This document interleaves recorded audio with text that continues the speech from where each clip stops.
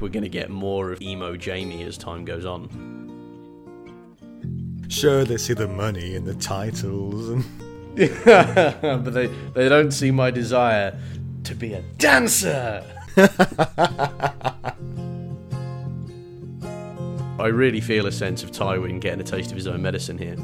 If you for your entire life have been a merciless, intransigent, over-intelligent, manipulative son of a bitch, guess what's going to happen when you have 3 children? Next chapter, Arya. Arya! Arya? Arya! Going for a walk, are you? Jon gives this speech to the other people on the wall. It's a really effective one. We will not go quietly into the night. We're gonna survive. Yes! Hello and welcome to Shark Liver Oil. It's our coverage of George R.R. Martin's A Storm of Swords, and this, as you know it, I know it, it's part 10. I'm Matt. I'm Dave, hello. Are you enjoying this, Dave? It's a new kind of I am. You take introduction. a much more sort of lyrical, melodious approach to announcing this. Okay, well, as we do each and every week, I need to go through this convoluted process of telling you which part of the book we're reading this time. This is without fail my favourite part of the week, by the way. Of course, George R.R. Martin's publishers sell this book in one of two ways. It's either one big book, or they sell it as 2 books. Now, we have the 2-book version of A Storm of Swords, and we're on to book 2 of that 2-book version, which is called Blood and Gold. Still with me? Good. Now, if you're reading the 2-book version of of The Storm of Swords, then we're reading from page 269, which is a chapter about Jaime, which begins, "The king is dead." Spoiler alert. Yeah, spoiler alert. We're going as far as page 320, which is another chapter about Jaime, which begins, "The White Tower," or "A White Book in a White Tower," I think it's called. Mm-hmm. So that's the bit we're reading today. If you've got the big single book, then you're going to have to work it out from the chapter names. And that's that. So I think it's about time we move away from the, massively annoying, difficult descriptions of books and into the actual content. The meat, the beef. The beef. Yeah. Before we do that, actually, sorry to tantalise you and then draw back, but I'll just have a quick mention. If you want to get involved in Shark Liver Oil, any comments to make on a Game of Thrones or on the podcast itself, all you need to do, email sharkliveroilpodcast@gmail.com. That's sharkliveroilpodcast@gmail.com. Make sure you do put podcast in that, also go to a Shark Liver Oil salesman.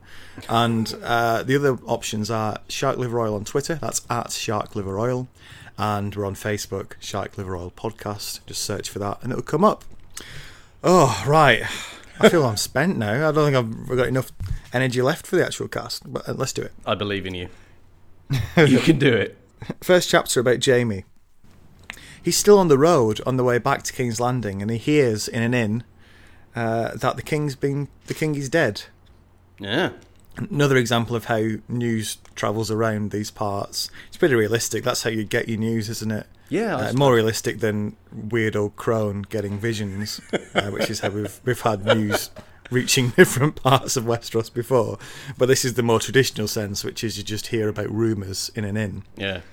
It's not a terribly reliable form of journalism, though, is it? Because this is the same way of spreading the news, which has had, like, zombie Renly turn up. And what else was it? A kraken appear from the deep and start dancing, or I forget what it was. But it's just some, like, truly implausible nonsense. But as it turns out, this one's accurate. Well, yeah, it's accurate in the salient point that Joffrey's dead. The details, it reminds me of, do you remember when King Robert died and the rumours going around, these various fantastical rumours, one of them being that he ate so much boar that he just exploded, like that Monty Python sketch in The Meaning of Life. How did we not do that gag at the time? I can't believe we didn't do that at the time. What a failure. Yeah. And this one is a similar thing. There are all these strange rumours. I think there's something to do with something that Sansa did, and then she disappeared, and a ghost of a direwolf was found stalking around the Red Keep and things like that. So, but the key point, Joffrey's dead, is still, I suppose, he's accurate. So yep. Jaime doesn't seem that bothered he never had much of a relationship with his son, did he? No. And I still would have expected a certain amount more breast-beating kind of, sorrow. But then maybe I'm just thinking that Jaime's too nice a bloke, which is quite a trick, really, isn't it? But because he responds to it exactly as you'd expect somebody as selfish as him too. He's just like, dead, is he? Right. Whew. Well, it's even worse. He actually considers, if the gods gave me a choice between bringing back my son or my hand, I know which one I'd choose, and it wouldn't be his son. He's a textbook, isn't he? You could almost that's like a stocking filler idea for Christmas, isn't it? Parenting advice of Jaime Lannister. Subtitle: How not to do it. No, seriously, how not to do it. It's also interesting to compare the how he feels about Joffrey and the lack of mourning, if you like, to how Brienne is almost become a shadow of herself after the news that Robb and Catelyn have been killed at the Twins. Yeah. And she's completely withdrawn again now, isn't she? She doesn't speak to anybody, and she's really, really in the sort of the throes of grief here. Yeah, and it's such an interesting emotional difference, isn't it, between a character who doesn't give two shits about vows and a character who thinks they're like the fundamental matter of the universe. And the sad thing is that it's hard here not to see, Brienne's honour as a weakness and Jaime's total bastardry as a strength. And that's just like, that's not a nice thought to have, really, is it? No. In this inn, I think they get the news from this guy, one of the pipers, who's travelling under a peace banner, and he is a bannerman of the Tullys, and he's off to, I think, King's Landing, or to offer his, to bend the knee. Yeah. They're basically saying, it's just an example that the war's winding down now, isn't it? And it seems it's just mopping up the one or two rebels now, and any main challenge to the throne, especially from as far as the Starks and the Tullys are concerned, is over now. Yeah. There's an interesting chat between Jaime and Brienne about what happened at the Red Wedding and controlling your bannermen. Oh. And Jaime says, the phrase aren't unusual insofar as every major lord has these unruly bannermen like the Freys and the Boltons, and it's one of the key things you've got to do is control them. And obviously Robb has managed to do it, and for what you can have a go at betrayals and things, but it's a failing on his part in some sense anyway. And he compares it to his dad, to Tywin, how the Rains of Castamere came out of a story how a minor house decided to challenge the Lannisters, and Tywin executed everybody in the house. Yeah. And nobody challenged him after it. Yeah. And it's this ruthlessness versus, I suppose, honour. Yeah. And how honour can sometimes be a weakness. I'll tell you what I liked was a bit of backstory, a bit of kind of a more reflection on Tywin Lannister's kind of past, and just reminding us that he's a total bastard. Yeah. Although we get later on, the last chapter we're doing today, we'll come to it later, but Sir Kevin Lannister, Tywin's brother, does quite an impassioned defence of Tywin's past. But we'll get onto that in a bit. Yeah. Okay, so let's get them back to King's. So they get back to King's Landing in the end. They're not very far away, Brienne and Jaime. They make it back to the capital. They get a bit of a funny welcoming party once everyone recognises who Jaime is. Sir Loras, who's now part of the King's Guard, sees Brienne and immediately wants to kill her because he blames her for killing Renly. Yeah. And it takes Jaime stepping in, sort of being stepping up as the new Lord Commander of the King's Guard. Yeah. And grabbing Sir Loras and basically putting him in his place, saying, you answer to me. What did you make of this exchange? I thought it had a lot more potential than was kind of brought out of it, because I felt like they're going to have a fight, because that would be quite spectacular, and I'd quite like to see Jaime sort of trying to somehow make up for the fact that he hasn't got a left hand, but actually hasn't got a right hand. But actually, I think this is more interesting because this is Jaime working out how to project authority when he no longer has the power that gave him all of his authority in the past. He still has his money, but he no longer has a sword hand. And like in this world, you know, it could just be all over for him. But he's like, in this moment, you kind of see him working out how to retake his place as a Lannister of command. So I thought it was quite interesting. Although I do hope we see more between these two characters, because I think there is potential for quite an interesting vibe there. Yeah, definitely. There are two other meetings. In the end, Brienne gets arrested.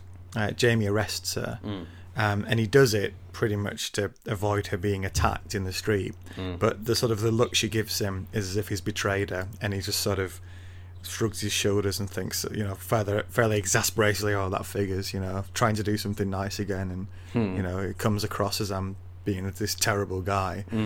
There's always this sense of self-pity with Jaime, isn't there, a little bit? Yeah, there is a bit, and I kind of wonder whether that's in there to just provide a counterbalance to the fact that externally he's such a shit, or if we're going to get more of kind of emo Jaime as time goes on.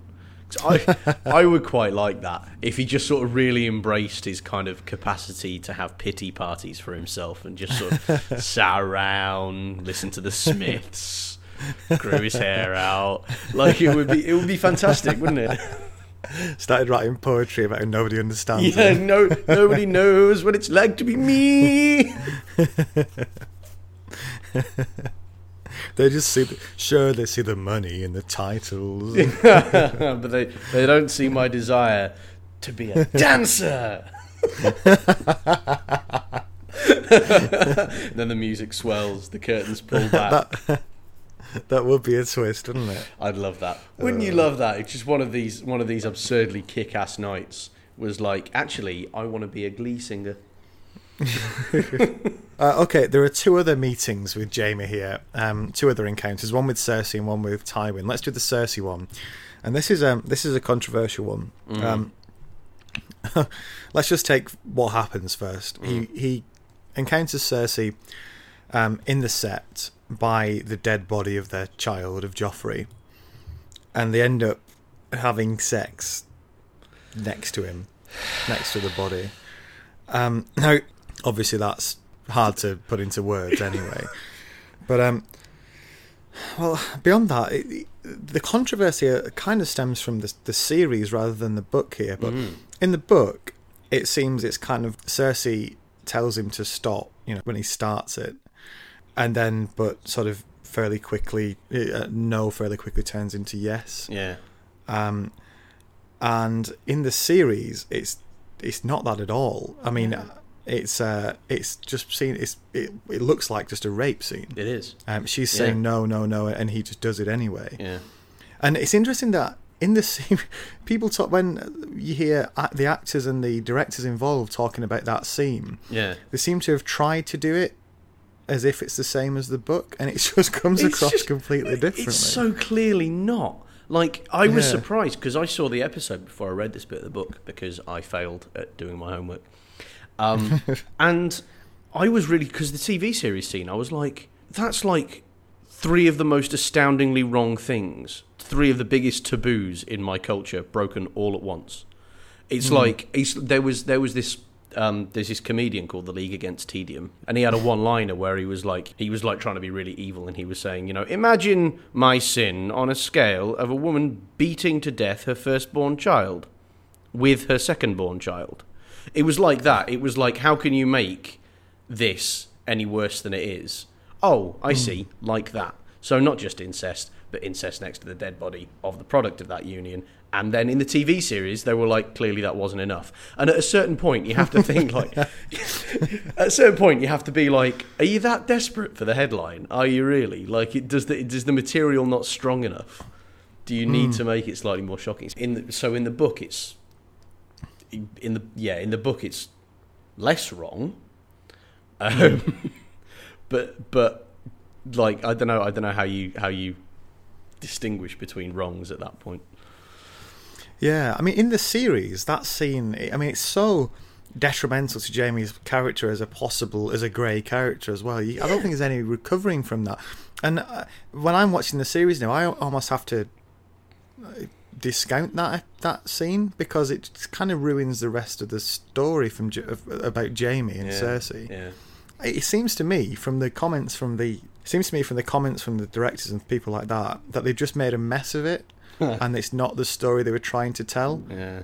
I don't think there's much doubt in the book that, I mean, it's from Jamie's point of view. So you kind of, if you ever, I don't know, if you'd ever read a chapter about a rape from a rapist's point of view, maybe it'd be they'd see some kind of consent there which wasn't there. But I think George Martin in the book tries to make it clear that it isn't a rape. Yeah.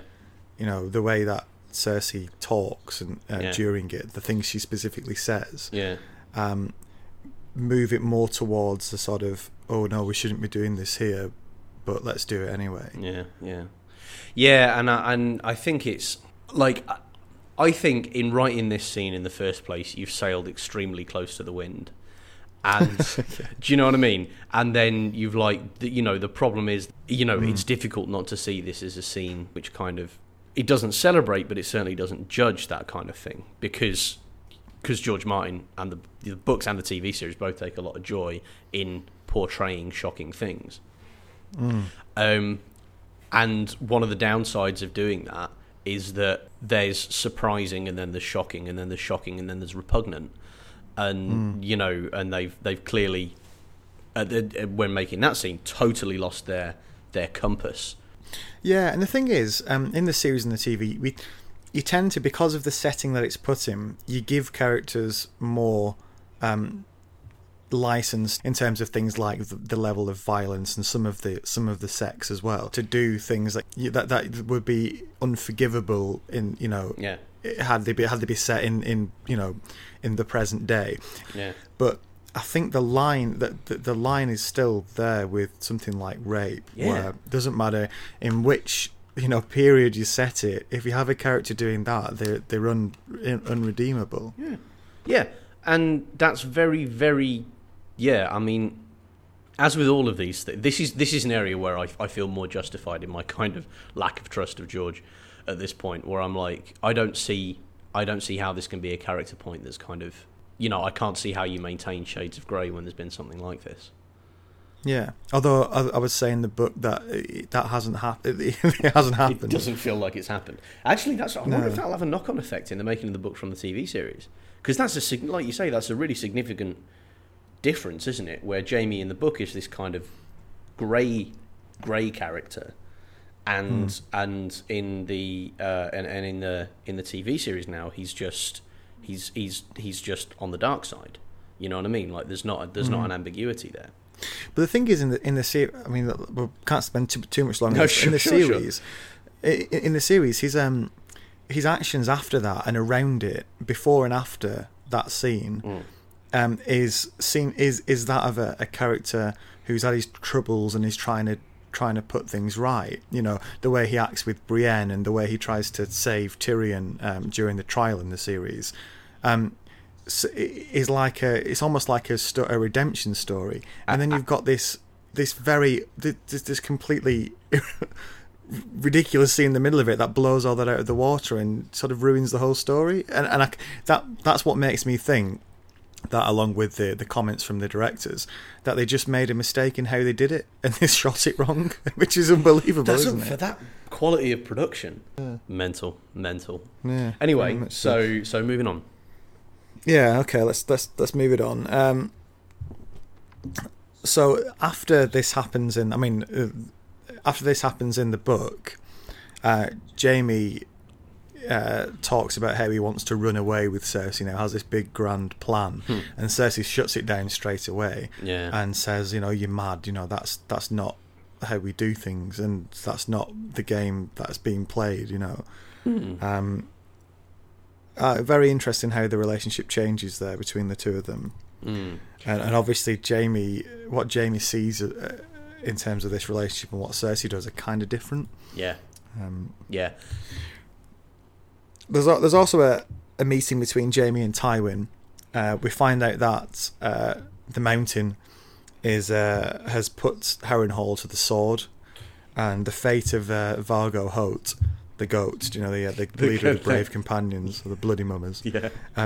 He was found gibbering and dying in Harrenhal the the wound from when Brienne bit off his ear as he was trying to rape her has become infected, which is couldn't. Jamie loves that. It's so poetic. Yeah. Couldn't happen to a nicer knobhead, could it? Yeah. And also, the Mountain seems to be slowly killing Vargo. Vargo isn't even dead yet. The Mountain's just torturing him to death. Which is all the people you don't want to have around when you're dying slowly of a horrible infected wound. He's not. Yeah. He's not the sort of bloke to turn up with the sort of Calpol and plasters, is he? Be like, it's all going to be all right. No. Yeah. Now, there's this argument between Tywin and Jaime as well. Tywin wants Jaime to leave the Kingsguard. Especially after seeing what's happened to his hand. Tywin almost flies into a blind rage when he sees that, and you think, God, it's lucky that the guy who did it is already dead, because I know the Mountain's torturing him to death, but I'd imagine there'd be a fate even worse if Tywin got involved. Yeah, there's not many people you'd back to have the kind of creative imagination to come up with something worse than being tortured to death slowly by the Mountain, but Tywin Lannister is that man. He'd find a way, wouldn't he? He would. Considering what's been done. Yeah. But Tywin wants Jaime to leave the Kingsguard and inherit Casterly Rock. Yeah. Basically put right the wrong that was done when Aerys took Jaime away from Tywin and brought him into the Kingsguard. But Jaime doesn't want to do it. He wants to stay here, in King's Landing, and he's worried about his honour. And he's not happy with the marriage arrangements which are being made. It's all tied up around Cersei as well. Yeah.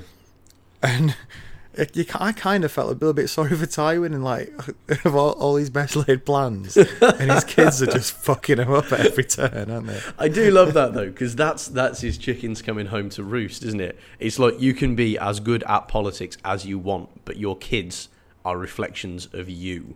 And if you, for your entire life, have been a merciless, intransigent, over-intelligent, manipulative son of a bitch, guess what's going to happen when you have 3 children? You know what I mean? And so I really feel a sense of Tywin getting a taste of his own medicine here. And and I was really surprised by this scene as well, because I would have thought if there was more of Cersei in Jaime, then he would have been like, an excellent opportunity to cement my power and control everything. But instead, he does exactly the same thing that Tyrion's done. He just goes, "Who are you? My dad? Fuck off." Like, he just absolutely throws it all back at his feet and says, "No, I'm going to do this." Yeah. I wonder here whether Tywin's not thinking at somebody. Is he not slightly tempted to go and talk to Tyrion? And just be sort of like, got it wrong. Sorry. But of course he can't now. You know what I mean? Like, Tyrion's under suspicion for the death of Joffrey and all of that. So he's kind of like, it's this awful irony. This character who has done nothing that wasn't all about his family is being abandoned by those in the middle of his family. Yeah, it's funny because everything he does, I mean, he does terrible things, but it's his entire reason for living is to continue the line and make things as best as possible for his family. And the one thing he can't change is that he had 3 kids and none of them are really up to doing what he's doing. I suppose the only one possibly is Tyrion. Yeah. But he can't see that, so maybe that's a flaw in himself as well. Yeah, he's a festival of ironic flaws, isn't he, Tywin Lannister? It's as if George Martin went, we're going to have one character in this that's really properly Greek. Let's bring him in exactly like a Greek tragedy from 3,000 years ago. Powerful but flawed. Unable to see his own ability because he's blinded by his virtues, which are few but become vices. That's how I imagine George Martin talking, by the way. I don't care that he's from Santa Fe. That's the way he talks. Yeah. She's like the world's most bookish Euripides scholar. Sorry, carry on. Right, let's go over to Davos, over on Dragonstone. And the plot. Does it thicken? He and a number of others who are calling themselves King's Men, as opposed to the Queen's Men, who are coalescing around Melisandre and the Queen, hatched this plot to get Edric Storm away. I think they've heard the news that Joffrey is dead, and Davos knows that it's not going to be long now before Edric's sacrificed. Yeah. Because Stannis was in 2 minds before Joffrey died. So they spirit Edric away, they get him out of the. He's having a lesson with the Maester, and they go in and take him, stick him on a boat, and get him off the island. And then Davos is waiting for the judgment. He stays there and thinks, right, well, we'll see what Stannis decides to do with me now. And it's a really just the waiting. It's written really well as you're waiting with him, and you're thinking, oh, what's going to happen? Yeah, man. And I don't know about you, I was standing in the background cheering him on. Oh yeah, go on, Davos, get in there, son. It was really beautiful because he's been so self-effacing, and I find him, the more time we spend with him, the more interesting a character I find him, because he does something like this, which with any other character in this whole world would become about them and about their it would be subtly about their desire to be more powerful than their masters. But Davos is this character who seems to be genuinely driven by his devotion to Stannis and his devotion to what's right as well, and what he thinks is right. So he does this thing which anywhere else would be the start of a war, and then he just goes and talks to the king, and he's like, don't really care if I die, I did the right thing. Amazing. In this story universe as well, a character who's so married to what's right but isn't a total pushover. He's sort of like an understated and less kind of alpha male version of Ned Stark, is how he kind of feels to me. Yeah, and it's interesting. He's both married to what's right, but also intensely loyal to Stannis. So much that he won't give either of those up. And they seem sometimes like this. They seem diametrically opposed. That he can't save Edric and remain loyal to Stannis, but he does it by, if he made the choice and thought, right, Stannis is wrong, I'm saving Edric, that's all I care about now, he should be on the boat with Edric. If he thinks Stannis is right, he should be standing next to Stannis and just trying to counsel him against it, but going along with it. If he's completely loyal, going along with it. So he finds this middle road where he can kind of do both. But it's intense. It's incredibly dangerous for him. Loyal without being a yes man. Incredible to see. And also, when there's someone like Melisandre he's going up against, where she sees things in the flames, she sees the future. So plotting against her is so dangerous. He saw how it happened with Crescent, the old Maester. How she saw ahead of what was going to happen. So him and all these Kingsmen are taking such a risk, because at any moment she could just find out. But it turns out she doesn't, because she's as surprised as Stannis when Davos tells her what's happened. And that Edric has got away. Stannis is more. It's interesting, and I kind of liked him a bit for this. Stannis is more tired than angry, and more sort of exasperated. He's like, oh, Davos, really? You've done that? And actually, there's nobody who can do kind of stony anger like Stannis. So he must be proper knackered. I think it's also that deep down, I think he kind of knows it's the right decision. And he's spent, at the last chapter, he spent almost half of it talking himself into sacrificing this kid, and still wouldn't do it. And now he seems to just be about at the point where he's going to do it. And I don't know, maybe there's beneath the sort of exasperation and anger, there's a sense of relief as well that this choice has been taken out of Stannis' hands, and maybe that's kind of the ideal situation for him, because he didn't want to make the decision, did he? Exactly. He's desperate to be talked out of it. Now, the news of Joffrey's death has arrived. We're here at another little example of just how psychopathic Joffrey was. Do you remember we had this? I mentioned it maybe the last cast or the cast before, that Robert knocked a couple of Joffrey's teeth out once. Because he was so angry with him over some business over a cat. Well, we find out about this cat now, and it was that Joffrey was told that this cat was pregnant, because the other person telling him it thought he might be interested in, life the and birds and the bees, reproduction. And Joffrey's response was to find the cat and slit open its belly to have a look at them. These unborn kittens, and obviously he took it to show Robert, and Robert gave the response that you would expect Robert to give, and knocked two of his teeth out. But again, it's just how this example of how Joffrey was insane in some ways. A wrong wasn't and from birth, yeah. Yeah, and that's true. I was saying last time that at the start I didn't really see him as being this malevolent. I was saying I couldn't see how he would have attacked, why he would have attacked Bran. I still don't necessarily buy that, but this is a strong argument in favour of that position, isn't it? The position that he's just always been crazy. I suppose it moves towards it. Yeah. The punishment for Davos, it looks like it's going to be death. Stannis gets as far as pulling his sword out, thinking, right, this is it. Yeah.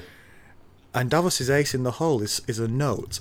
Is this the note that we had last time, which you thought was bullshit, or is it another one? What do you think? I don't know. I hope it's not the bullshit one, because otherwise he's made a big cliffhanger out of really not very much. Yeah. I assume it's the one about the cold gods are coming from the north, sort of thing. And perhaps he hopes to kind of re-ingratiate himself with everybody by being like, actually, Melisandre's right, but the point, you can't go killing this kid, you've got to go and send your soldiers over or something, I don't know. But yeah. I know, what do you think it is? Well, it could well be that, couldn't it? It's hard to think of what other notes we've... I think if it isn't that, it's something else that we haven't seen yet. Yeah. In which case, putting the cliffhanger there is not playing the game at all, is it? Yeah. He opens the note, which everybody knows about, and started reading, and then the next chapter is going to be, well, good heavens, that was an entertaining, rollicking read, and no mistake, Davos. I won't kill you just like it'll turn out to be a transcription of comic songs or something. Oh, right. Yeah. Okay, let's move on to the next chapter, Jon. It's time for some action. Action. And I mean action. Massive action. Yeah. Massive multi-million, billion budget action. So Jon, this isn't the action at first. He's having a dream and he's a wolf. I was going to say, when I started reading this chapter, the reason that this whole chapter landed so well with me was because it's full of great action, which I love. But the start of the chapter started with, he dreamt. And whenever I read that at the start of a chapter, I'm like, oh, for fuck's sake. More cryptic crows were there, more hints that he might have something to do with wolves, lords, you know what I mean? And then it turns out to be like a page of that, and then it's all like kind of, and then he took his sword out and kicked ass. Yeah. Which I'm much more alongside. So he's having a dream about being a direwolf and being under the crypts at Winterfell. It feels very much like he's just troubled by how he's not a real Stark, isn't it? Yeah. It's all tied up around that, and I'm sure Catelyn made that clear to him on numerous occasions as he was growing up. He's awoken to the sound of 2 horns blowing, which, as we know, 1 horn is Rangers returning, 2 is Wildlings, and 3 is the others. So he gets up, gets ready to go up to the wall, afraid and ready for a fight, but kind of happy that it isn't the others. Because at least he knows how to fight wildlings. It's interesting that he remembers something Mance Rayder said to him, which is when the dead walk, walls and stakes and swords mean nothing. You cannot fight the dead, Jon Snow. No man knows that half as well as me. Yeah. I love that quote about from Mance, because it kind of shows why... It really gives you a window into his motivation as well. Yeah. That's why he's getting all these wildlings together and having this massive assault on the wall. Yeah. It's not just because he fancies a bit of raping and pillaging. Yeah. It's because dead things are walking around now, and he's seen it firsthand. And if anyone's going to survive, they've got to get south. Yeah. And do you know what? The longer Jon's storyline goes on, I really felt like it was dragging when he was up in the north and wandering around with the wildlings, because I didn't really see where it was going. I didn't really see how it tied into the world. But now he's back, I see how it's just this massive bag full of plot, and he's able to be like, I saw this, I saw that, this happened, you know. Yeah, I like how as well, this Mance Rayder quote, ahead of what happens next when it's a massive wildling assault on the wall, it moves it slightly away from good guys versus bad guys. You still feel like you want the Watch to win, but it just reminds you of the motivation for why this massive army is so desperately trying to force its way through the wall. And it's not, it's because of what's coming behind them, and it's because of just fear and wanting to survive. But this, so Jon goes up to the top of the wall, and there's this fantastic battle. It starts off in darkness. All they can see is just the odd fire below, on the other side of the wall. and they're just firing sort of arrows blindly, and trebuchets are shooting burning pitch down into it. Yeah. They see like silhouettes of mammoths moving around and loads of people, but they can't really see what's going on. And I quite like that. It's an unusual battle, isn't it? Just blind, if you like. Yeah, and really atmospheric for all that. Like I really liked it, and I really felt it. And I think that's one thing which is like must have been part of battle, which I think we forget, which is the bit where you run at somebody and it's all very kinetic and quick and chaotic is quite short. Most of it, if you're in terms of like archers and siege warfare, is standing up for 18 hours at a time firing arrows and all that sort of thing. And I loved it. I thought this was really powerful depiction of that. Yeah.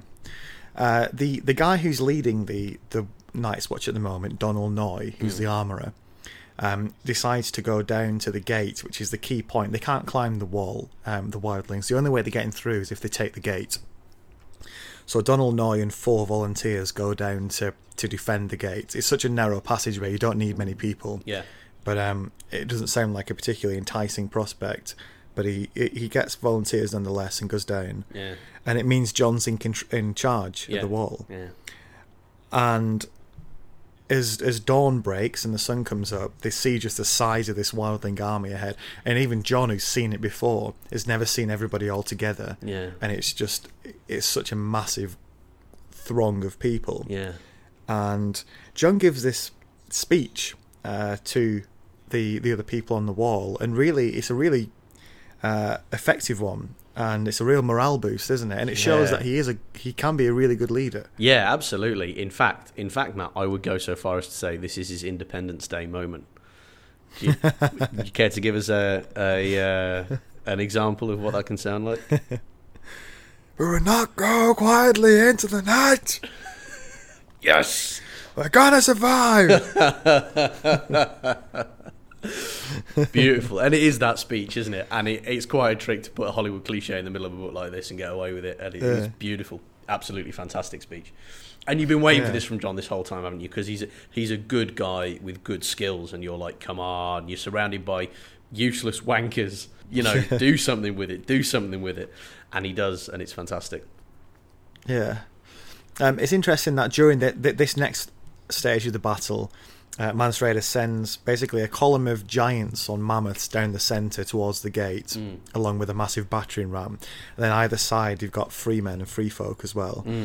And it's interesting that there's the Night's Watch at the top of the wall. They don't have the numbers, but they have the wall and they have the discipline, and they're firing on John's command and all this stuff. Yeah. And the wildlings are a bit more of a rabble, aren't they? Yeah. And even the sort of formation breaks up before they even get across the killing ground. Yeah. I quite like that idea as well of the fact that you've got the massive army fairly far back from the wall, and then you've got this open ground which becomes littered with corpses and stuff from the night, and that's the point where it's no man's land effectively. Yeah. And you never really think about that in a medieval context either, that there's this sort of two lines of defence almost, if you like, and then this middle point. Yeah. And in the middle of it, it's just carnage. You don't want to be there. Yeah, exactly. Yeah. Yeah. I thought it was quite. It was really kind of well done scene. Tell you what, it reminded me of was. Do you know Horrible Histories? Yeah. When I was a kid, I used to have the Romans book, the Rotten Romans, I think it was, and they had this cartoon explaining why the Romans beat the British when they invaded Britain. And despite there were like 10,000 Romans and 100,000 Britons, and the Romans were organised and the Britons weren't.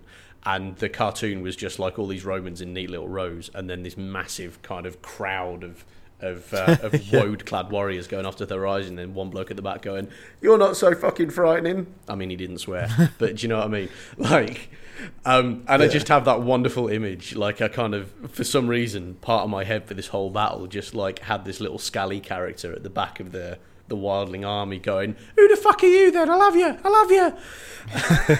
And then just like legging it when it turns out that the Night's Watch are far more organised. Yeah.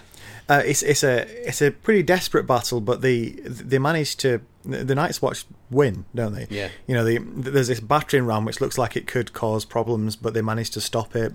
The sort of two flanks of the Wildling army reach the wall and then realise they've nothing to do because they can't scale it and there's no way through. So they just retreat in the end. Yeah. And the Night's Watch managed to hold them off without any casualties either. Although there's this guy called Spurboots with a peg leg, and I love this at the end to really what a great name. Spurboots. To sum up how well they've done and how big a victory it is. John's asking around saying, was anybody hit by any arrows? And this guy goes, they got me in the leg. My wooden leg. And it's that, and the credits roll, isn't it? At that moment, the wooden leg. Da da da da da da. Yeah, I thought that was a great moment. Yeah. So John gives command of the wall to Gren now. He's the next up for the command. Both Gren and Pip can't quite believe it, but he's the next best guy. I think Gren doesn't realise how talented he is as well, isn't he? He's another good character like that. John heads down the wall, and he's a bit concerned about the fact he's not heard from Donal Noy since the night, when he left the wall to go down to defend the gates. Yeah. So they're going to have to check that out. And they go in, so it's this massive tunnel through the wall and various gates at intervals. So they go into this massive tunnel, and before they get almost halfway in, they can see lights, and John's thinking, oh, this is bad news, because it means the gate's been broken down. Yeah. And this was after this sort of euphoria at the top of the wall. I thought the atmosphere changed really well here, and you get this sort of this plodding down through this dank tunnel, and it's getting more and more. You're waiting for there's blood on the floor, and then they get closer, and they're sort of waiting to see what horror awaits them. And I mean, the scene is horrific, isn't it? Yeah. It's basically this giant has managed to burst through the main gate, the oak gate, and then there are these series of metal gates after it, sort of metal grating. Yeah. And these four men and Donal Noy have sheltered behind it, fired arrows at this giant as he's crawling towards them, and then tried to stab it through the grate. And then there's obviously the giants burst through the metal, torn the metal apart to get through, and then killed everybody. But Donal Noy's managed to kill it as he's dying himself, and he sort of ended up wrapped in this sort of death grip with the giant. Yeah. What did you make of that? It's so atmospheric. Like, from the moment where it says, John could see light ahead, I was like, I just had such a vivid image of this scene in my head, and a vivid image of the flashback of just one giant getting through. Because he says, doesn't he, just one giant did this. And you have a real sense of, like, sure, the wall's a good defensive thing, but once it goes, you're done. And I could just absolutely see it so clearly in my mind's eye, kind of the giant thrashing around, the kind of squeezing through, and then the fight, and then this death grip with Donal Noy. Brilliant, top to bottom, brilliant scene. Yeah, and obviously they decide that they walk past it and out onto the other side of the wall to have a look at the devastation outside, and they're saying, we've got to shore up the defences now. Interestingly, the giant John recognises as that Mag the Mighty. Do you remember the one who laughed at him? Oh yeah. And there's that quick moment. He remembers Ygritte's song and about the giants, the last of the giants, and he has, even in the midst of this, has that sort of sudden pang of sadness about just what is having to happen here. Yeah. That's all I've got for this bit. Anything else? Oh, John's. It also means that obviously Donal Noy's death means John's in command. Now, not just temporary command of the wall. He's the only guy left to lead the Night's Watch. Yeah, and like I said, I've been waiting for this moment for ages. I love that he was leading it on the top of the wall. I love that he's in charge. I love this. I think it's far better, frankly, than most of the Night's Watch deserve. But you have this. I think this is really important, because otherwise you've just got this massive threat coming from the north and nobody to stand against it. And you just think, even though he's very young, you think, could he pull this off? Could he pull it off? Because if he does, I'm going to be really happy.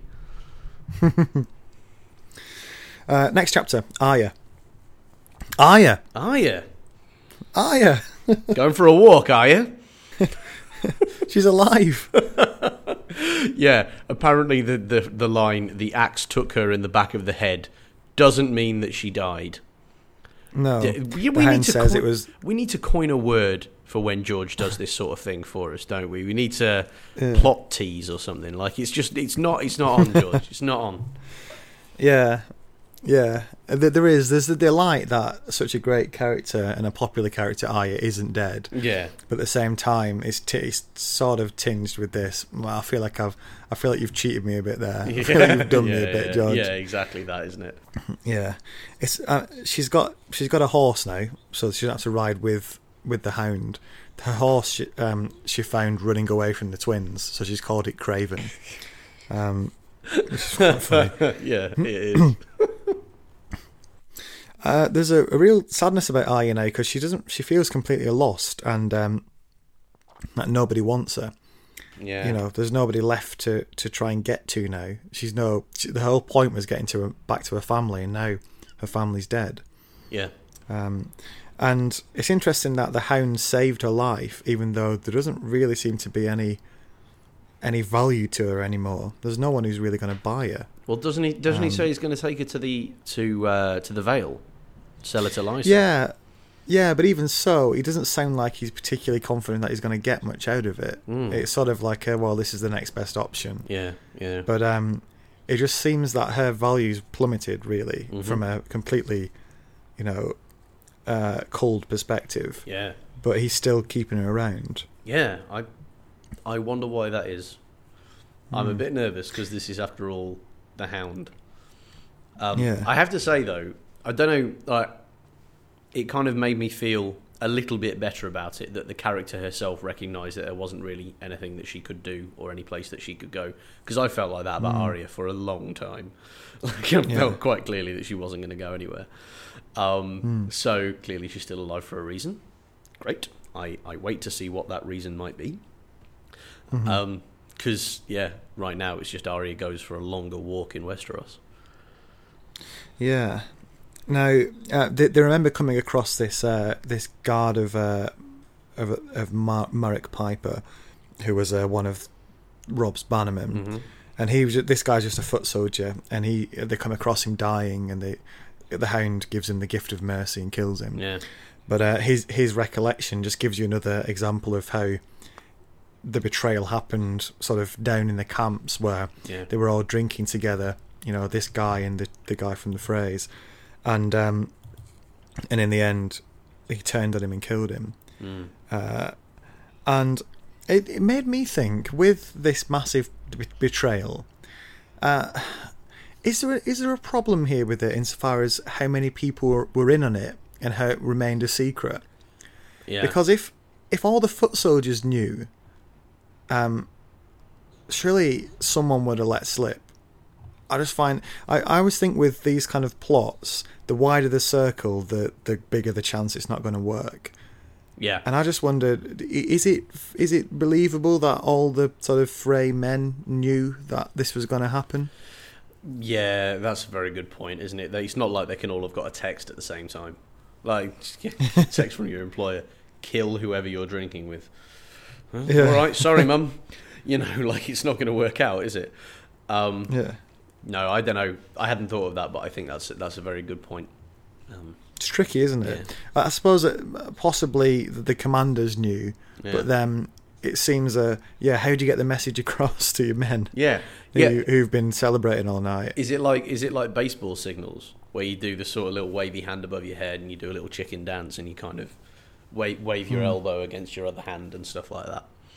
I realise this is a podcast, but I was actually just doing all of those dance moves in order to elaborate. You get more quality here on Shark Liver Royal. But you're right. How do you do that? Maybe it's you have a couple of like your most trustworthy units of men, 50 to 100 men who know it, and the thousands of others kind of don't, but have been told don't drink, don't get drunk. You need your wits about you tonight, and don't tell them anything else. Yeah. And they think it's odd, but there's not much. So even if they were to say to a load of Starks, "Oh yeah, we've been told we can't drink," it doesn't necessarily mean that some shit's about to go down. And then when it happens, if the sort of your loyal groups start slaughtering people, then the fight breaks out, and everybody realizes that they're going to have to start fighting each other, kind of, but without knowing the reason. And then because you've got these groups of people already, you've got the initiative straight away, so it turns the side of the battle. I don't know, maybe that's how it works. It feels like a risk. Yeah, and it really feels is. like I'm really reaching to find a reason how you could do it. Yeah. But I don't know. Yeah. We'll see. Possibly. We'll see. Yeah. The Arya and the Hound come across this village just at the foot of the Vale. And the two things happen here. One, they find out that getting up to the Eyrie could be impossible because remember the mountain clans who Tyrion armed? Oh, yeah. Well, they're still armed and they're knocking around now. So you can't actually... The Vale's effectively cut off now, isn't it? Yeah. You can't get through there without a massive army. Yeah. Yeah, because and it was always a bit out of the way. But now, troubles. See, the knock-on effects of... I was going to make a joke about development there, but you wouldn't get it, and neither would anybody else listening to the podcast. So screw it. Yeah. Carry on. Yeah. Well, I think it is. You could draw a parallel with modern day with sort of the whole arm the rebels idea, which it never works, does it? That's it. This is Henry Kissinger in britches is what this whole situation is, isn't it? Yeah, proxy wars, they never work. When will people learn that? When will the governments realise? The other thing that happens here is quite sad. It's quite a sad comment on Arya's character and the damage that's been done to her when this little girl who's Arya's age follows her around, tries to make up friends with her, and this little girl's got this soldier, this toy soldier, a little sort of stuffed soldier she calls Soldier, and in the end Arya takes it off her and pulls his head off and rips the stuffing out and says, "Yeah, now he looks like a soldier," and it's just sort of sums it up, doesn't it? That's what happens when you get a kid who's seen all this death and war around her. They get damaged. Yeah. In the end, the Hound wants to stay in the village. He thinks it might be a good place for them to sort of settle down for a bit. Yeah. But the villagers don't want him around. Yeah. And interestingly enough, he maybe isn't the complete monster that we are sometimes led to believe. I think had the villagers said this to his brother, you might have not had a village there by the next day. Yeah. Whereas the Hound sort of takes the payment from them and says, "Right, fair enough," and off they go again. Yeah. Yeah.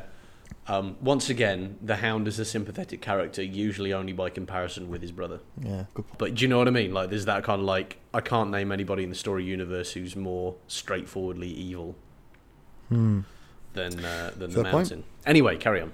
Okay, let's move on to Tyrion, last chapter for today. And it's time for Tyrion's trial.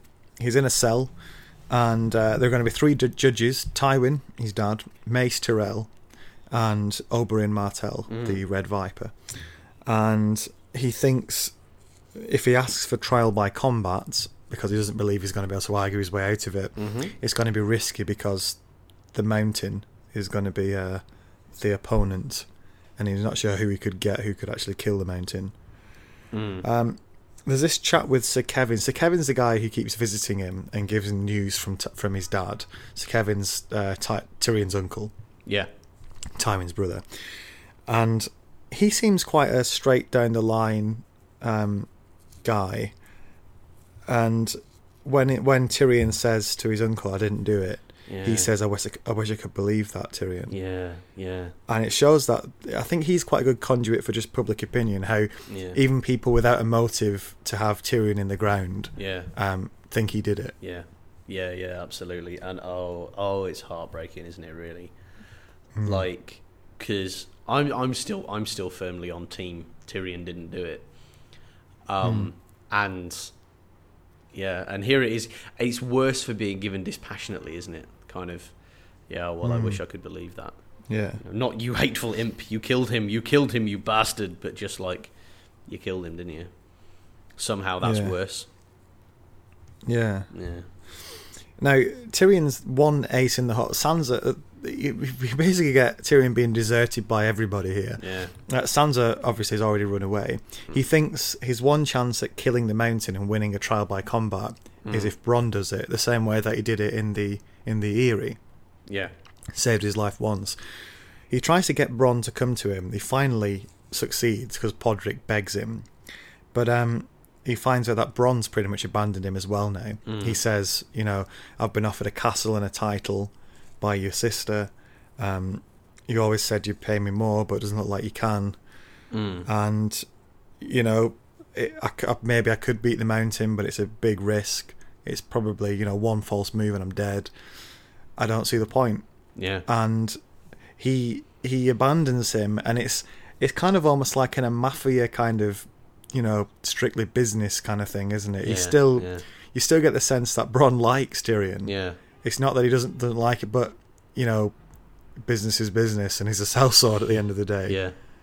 Yeah, and he's a sellsword in the very core of his bones, isn't he, Bronn? Bronn seems to be the only character in this entire book where the system is working for him. Yeah. If you're brutal, vicious, and untrustworthy enough, you will rise in Westeros. And he's living the dream. But I do like that idea of Bronn as a kind of like capo regime, kind of like, this is nothing personal. You know what? I'm not going to do a Marlon Brando impression. No, I'm not. There's definitely that though, isn't there? There's definitely this is business, it's not personal. Yeah. But and you get that sense as Bronn's walking out, he kind of stops and turns around and says, we had a good run. Yeah. Yeah. It is kind of like a breakup of the weirdest bromance in the world, isn't it? Yeah. Like, we had it so good, kid. Yeah. We'll always have that other time that I fought for you in trial by combat and a man was pushed out of a sky door and plummeted to his death. We'll always have that. Yeah. Remember the good times. Remember the good. You must remember this. A kiss is still a kiss. A sigh is just a sigh, and a sword to the eye is exactly that. So looks like trial by combat's out. It's interesting that does Tyrion know that Jaime's back? Maybe he doesn't. Oh yeah, because he doesn't even consider Jaime, does he, as a champion? Yeah, I actually thought that when I was reading this, because of course last time he was in this position of needing a champion to fight for him, he called on Jaime, and that was really witty because Jaime was miles away and was never going to turn up. Yeah. I did wonder why he didn't ask this time. Maybe he thinks that Jaime and because Jaime's related obviously as well to Tywin and Cersei, that he might not come down on his side, but you think he'd ask, because their relationship is, from what we've seen briefly in the first book, seemed very close. But he doesn't cross his mind anyway. So we get to the actual trial. There are various accounts and cases against Tyrion.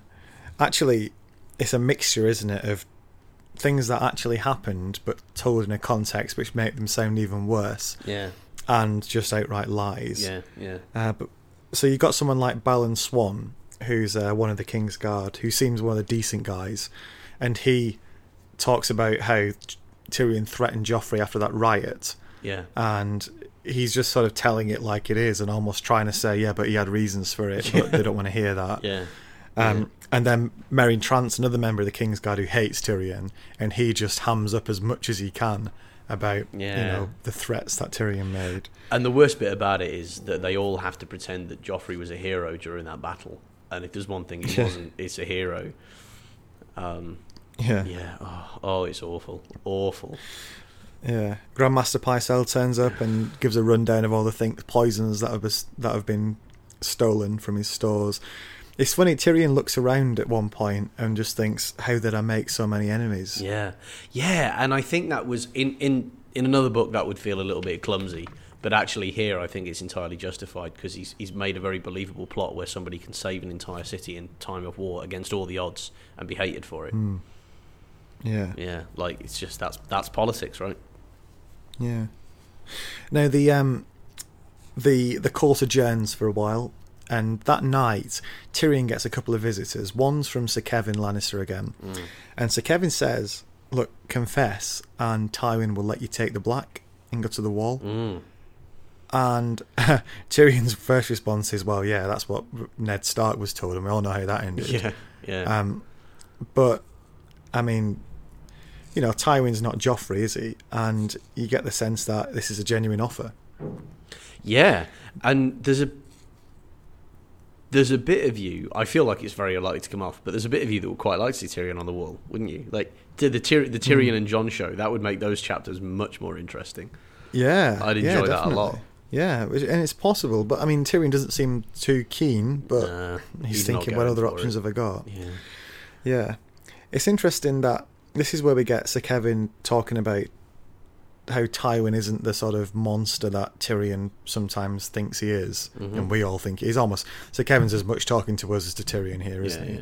Yeah. And he's making this impassioned case for how, you know, back in the day, Tywin's dad was quite open-handed and a bit soft, and his bannermen ran roughshod over him and didn't respect him, and Tywin basically had to single-handedly sort of take back the power for his family through this ruthlessness.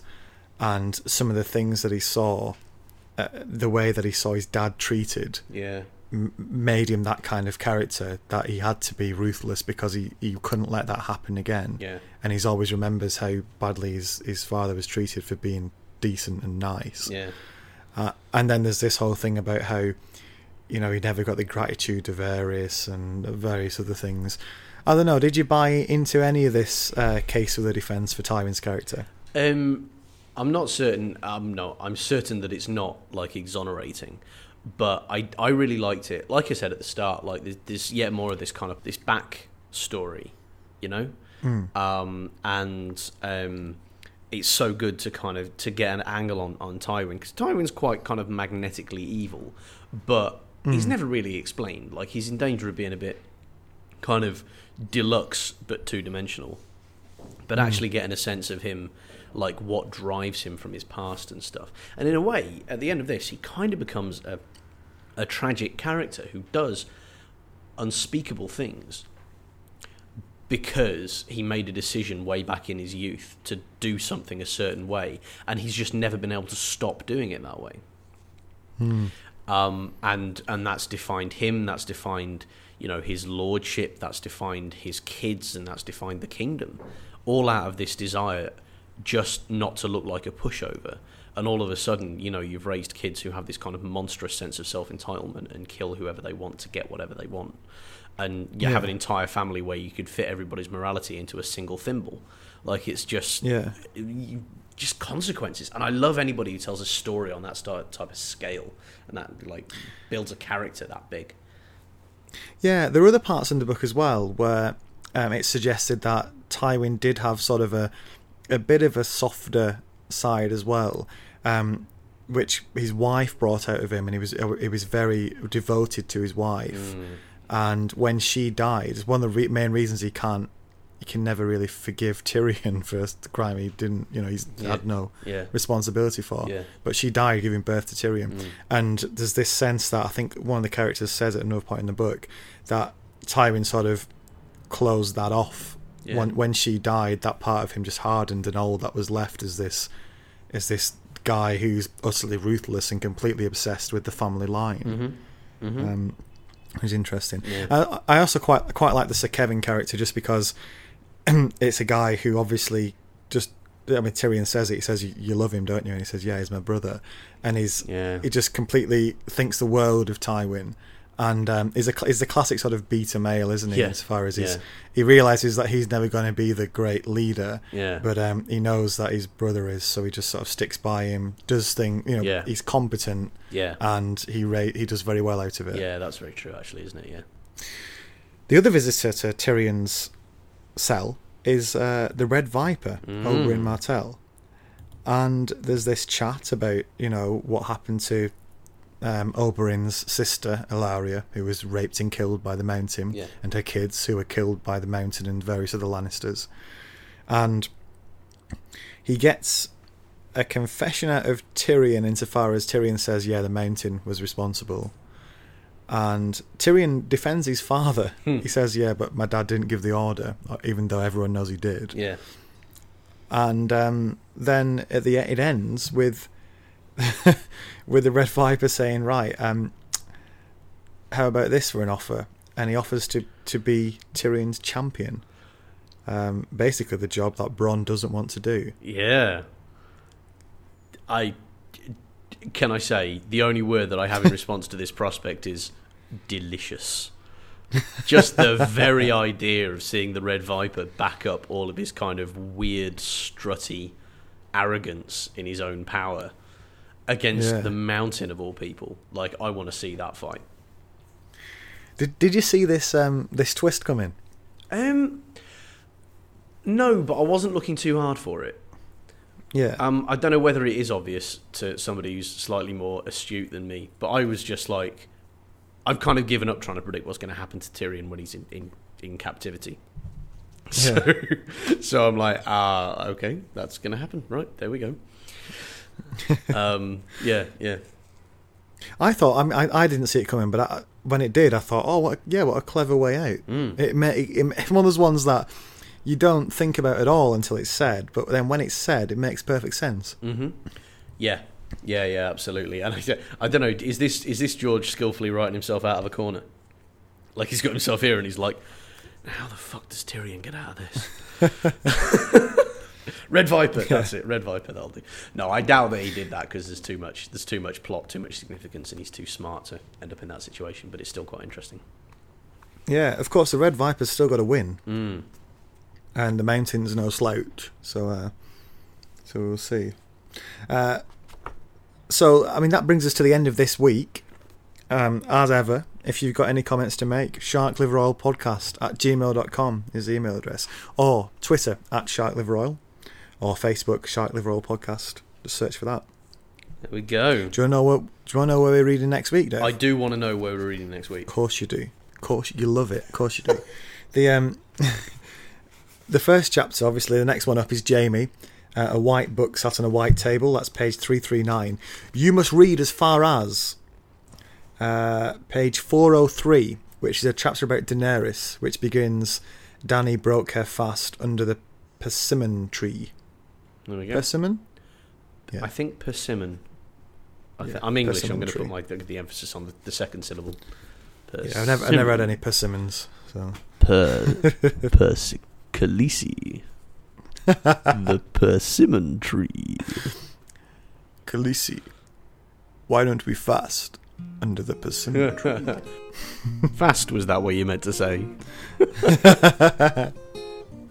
Yeah. Oh, okay, well, that's just... I can't wait to find out what's happened with them now they've had their epic lovers tiff. Oh, good point. Yeah, we don't know yet, do we? Yeah. Well, we will find out maybe next week, probably the week after. But either way, it's going to be a hell of a ride. So until then, I'm Matt. And I'm Dave. We've never done that before, have we? It's a goodbye. Bye-bye. Bye-bye.